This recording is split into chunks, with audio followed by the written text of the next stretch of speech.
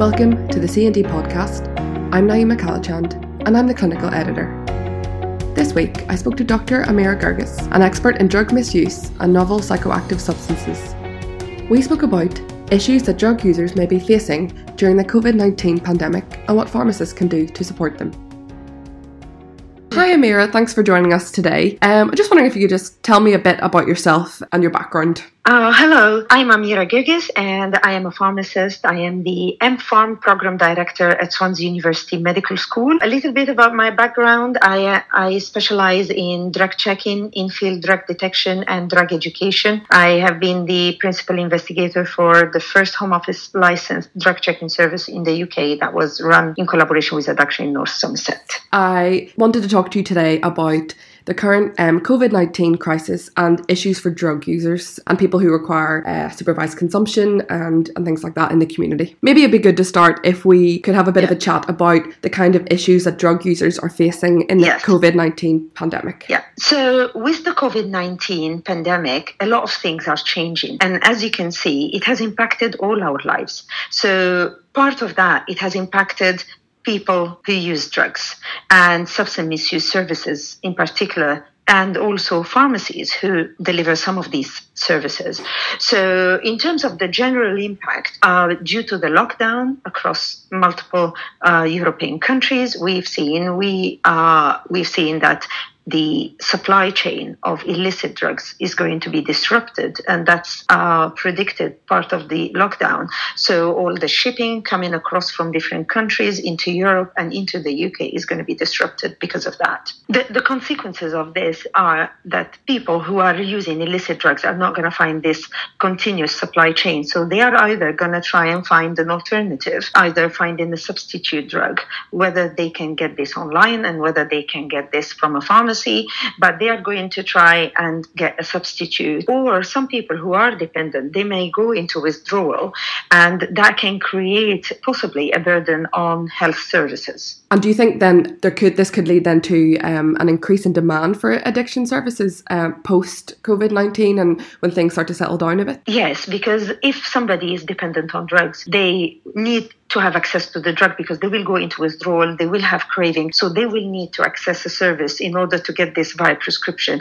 And that will increase demand, which now all our services are targeted towards COVID-19 and less likely towards managing new entrants into treatment, perhaps. Mm-hmm. So what kind of drugs may people be looking for over the counter or P-medicines, and what signs should pharmacists look out for in this case? So initially, people who misuse drugs, they may be seeking like prescription medicines which have potential for misuse, and they can obtain these via prescription. And on top of this list, of course, there are the controlled drugs, including, of course, the gabapentinoids, possibly antidepressants, antipsychotics as well. Over-the-counter drugs, there are a lot of drugs that are subject to misuse. So, for example, people seeking codeine or seeking sedating products like promethazine. People, for example, going into heroin craving, they sometimes go in and get over-the-counter loperamide. If taken in very high doses, people are self-medicating with it to overcome heroin craving. But these are all claims by people who use drugs. And what kind of advice can pharmacists give patients that they suspect might be abusing these drugs, or patients that they know are drug users? What advice could they give them? So pharmacists or healthcare assistants or anybody really selling over-the-counter drugs, they should be very vigilant about any medicine that they are giving out. So they need to look at quantities, at frequency. So people go in every day to buy the same thing. So for any substance that's subject to misuse, they need to be asking the right questions to make sure that the request is genuine.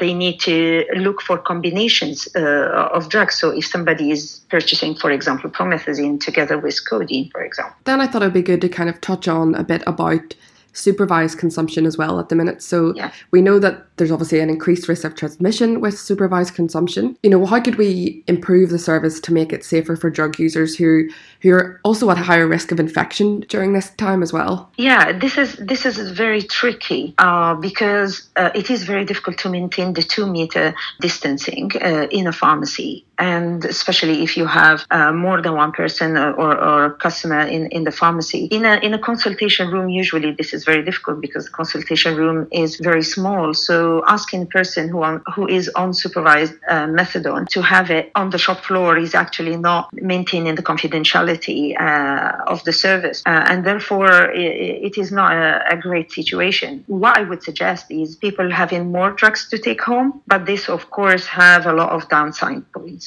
What are the negative aspects of that? The negative aspect, if someone is taking a very high amount, for example, of methadone home, there is a very high risk of overdose. There is a high risk of diverting it. And diverting it means not taking it as prescribed, i.e. maybe injecting it. Again, that may lead to overdose. There is a high risk of selling it. So that person will go into illegal transaction to sell it. So there are so many risks that can happen if someone takes a large amount of drugs home, especially if there are little kids at home as well. So there are a lot of risks associated with that. Yeah, and is there, I guess they have to agree it with their addiction services, but if pharmacists are able to dispense in maybe smaller quantities, as in dispense methadone in like small bottles rather than one large bottle, would those kind of measures help to reduce those kind of negative effects that might occur?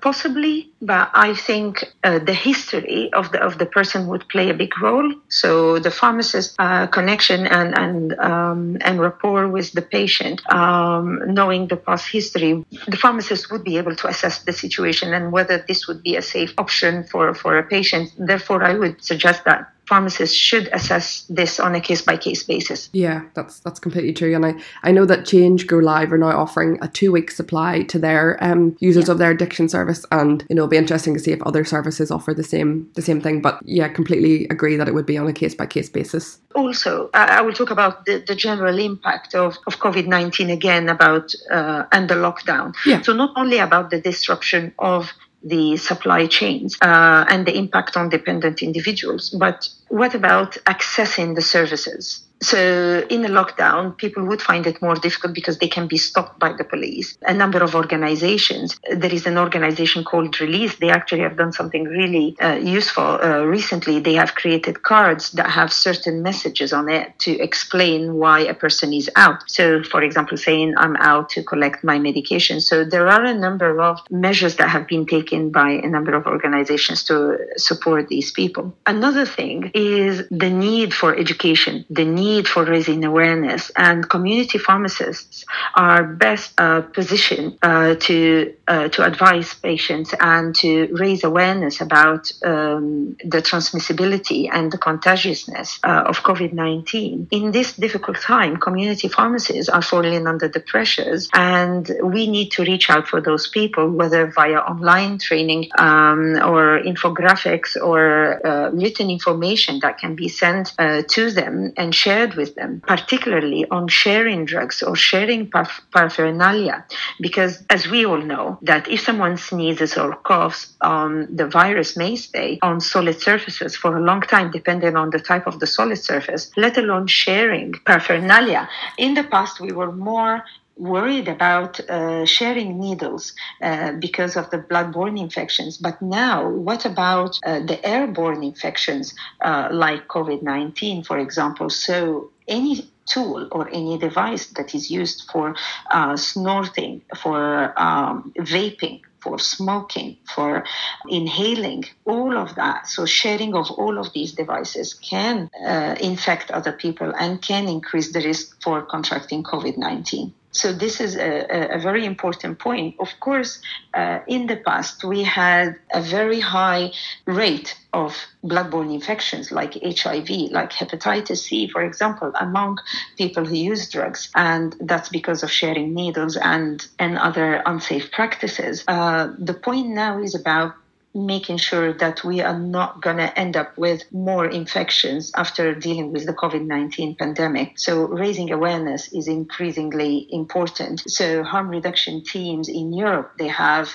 provided extra supplies of needles, syringes, offered a hotline for telephone consultations and for emergencies related to people who use drugs. And another thing I wanted to mention as well is people who use drugs, they usually suffer from weaker immune system, and that's because of the nature of using drugs. So many of the illicit substances can modulate the immune system, which increases the risk of these people contracting COVID-19. And therefore, it is really important to raise this awareness as well, particularly to drugs like methamphetamine or ecstasy, which are known to increase the risk of infections. So they would be at high risk of infections, not only for COVID-19, but also for other infections. What about maybe discussing about difficulties for dependents? Yes. Okay. So difficulties for dependents. So when someone is dependent on a drug, as soon as the dose is wearing out, the person starts to crave and they have the drug-seeking behavior. And that can affect how this is going to be done, especially if they are from the marginalized or vulnerable population. So access to services is so important, and drug use is often associated with stigma. So people don't want to be judged.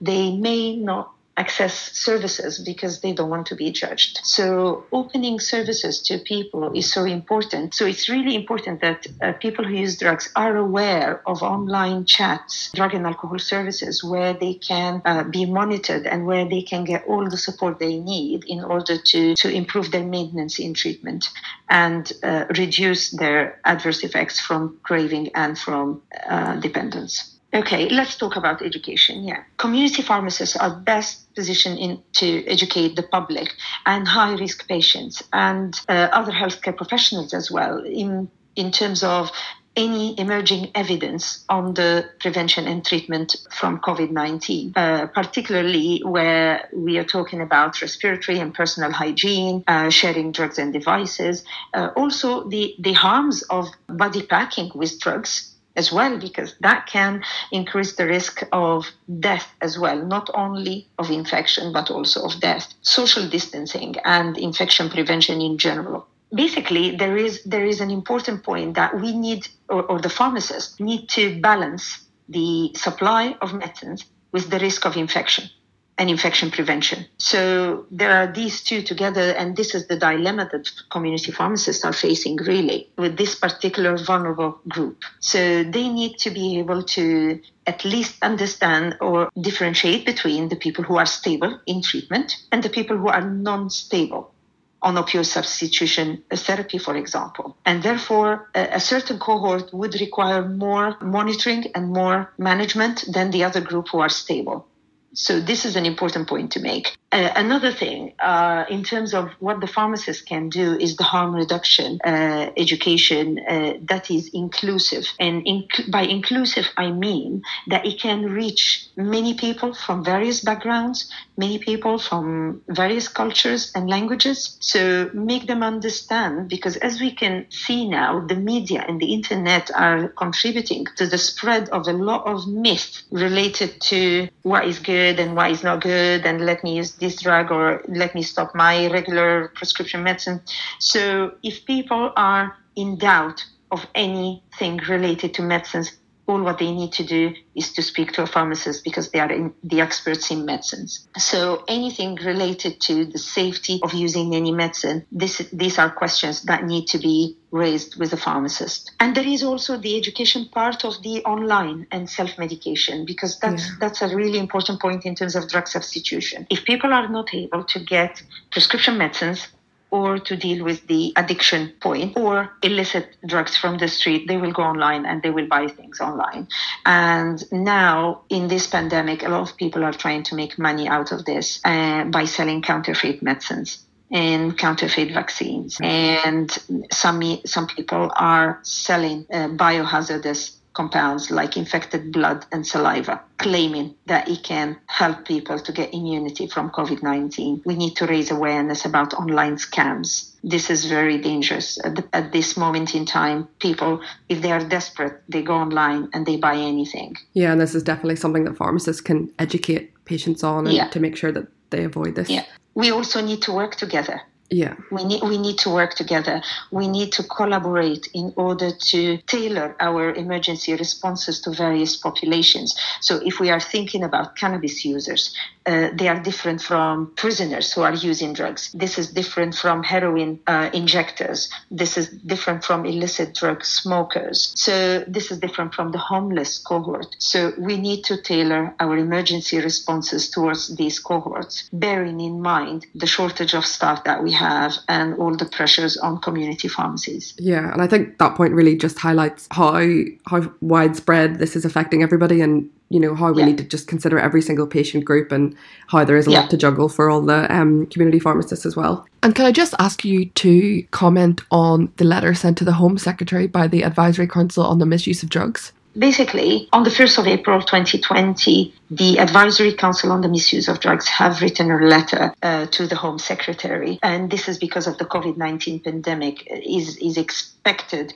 to place very high demands on our health services. And based on that, the ACMD, or the Advisory Council on the Misuse of Drugs, they have proposed 3 main points to the Home Secretary to look into, and we are hopefully awaiting implementation of the proposed points. And these points are to allow legislation, to allow some flexibility of the legislation, to allow registered pharmacies to supply substances in Schedules 2, 3, and 4, Part 1 of the Misuse of Drugs Regulation without a prescription. And this is a major move, but this only will apply to patients who have been receiving those medications as part of their ongoing treatment. The other point is sometimes the pharmacist sees that it's better to make a small change on the prescription, and this has also been another request on that letter. And so, for example, like rights to change frequency of installments, for example, on installment prescriptions, even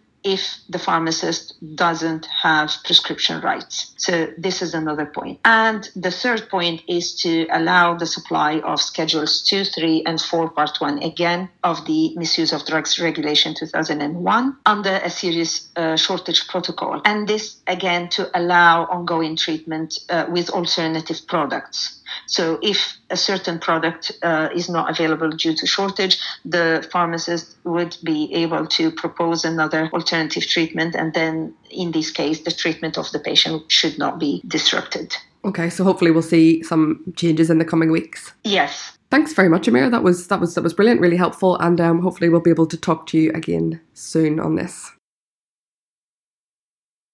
That was Dr. Amira Gerges talking about the implications for drug users during the COVID-19 pandemic. In the midst of all the negative news we've been hearing over the last few weeks, we thought we'd bring you some positive news that we've seen from some of our readers on Twitter over the last week. Mike Hewitson, an independent pharmacy contractor, tweeted to say thank you to Bedminster School for printing 3D face shields for the pharmacy. A patient tweeted in and said my Lloyd's pharmacy is doing a great job at keeping our meds supplied. I dropped in a thank you card for them today to let them know how appreciated they are. Richard Brown, the Chief Officer from Avon LPC, made his first drop of PPE for pharmacies across the Avon LPC group. Huge thank you to the University of Bath engineering faculty for face shields and eye goggles. And community pharmacist Khalid Khan said after a long day at their own pharmacies, these community pharmacists came to a new pharmacy within the Iman Healthcare group and worked until past 9 p.m. to get patients' medicines ready before the bank holiday weekend. If you'd like to share some positive stories from your community pharmacy teams, get in touch with us and we'll give you a shout out at the end of our next podcast. You can tweet us at Chemist and Druggist. If you enjoyed our podcast, please subscribe to C&D Podcasts on iTunes or your preferred Android app. Thank you for listening.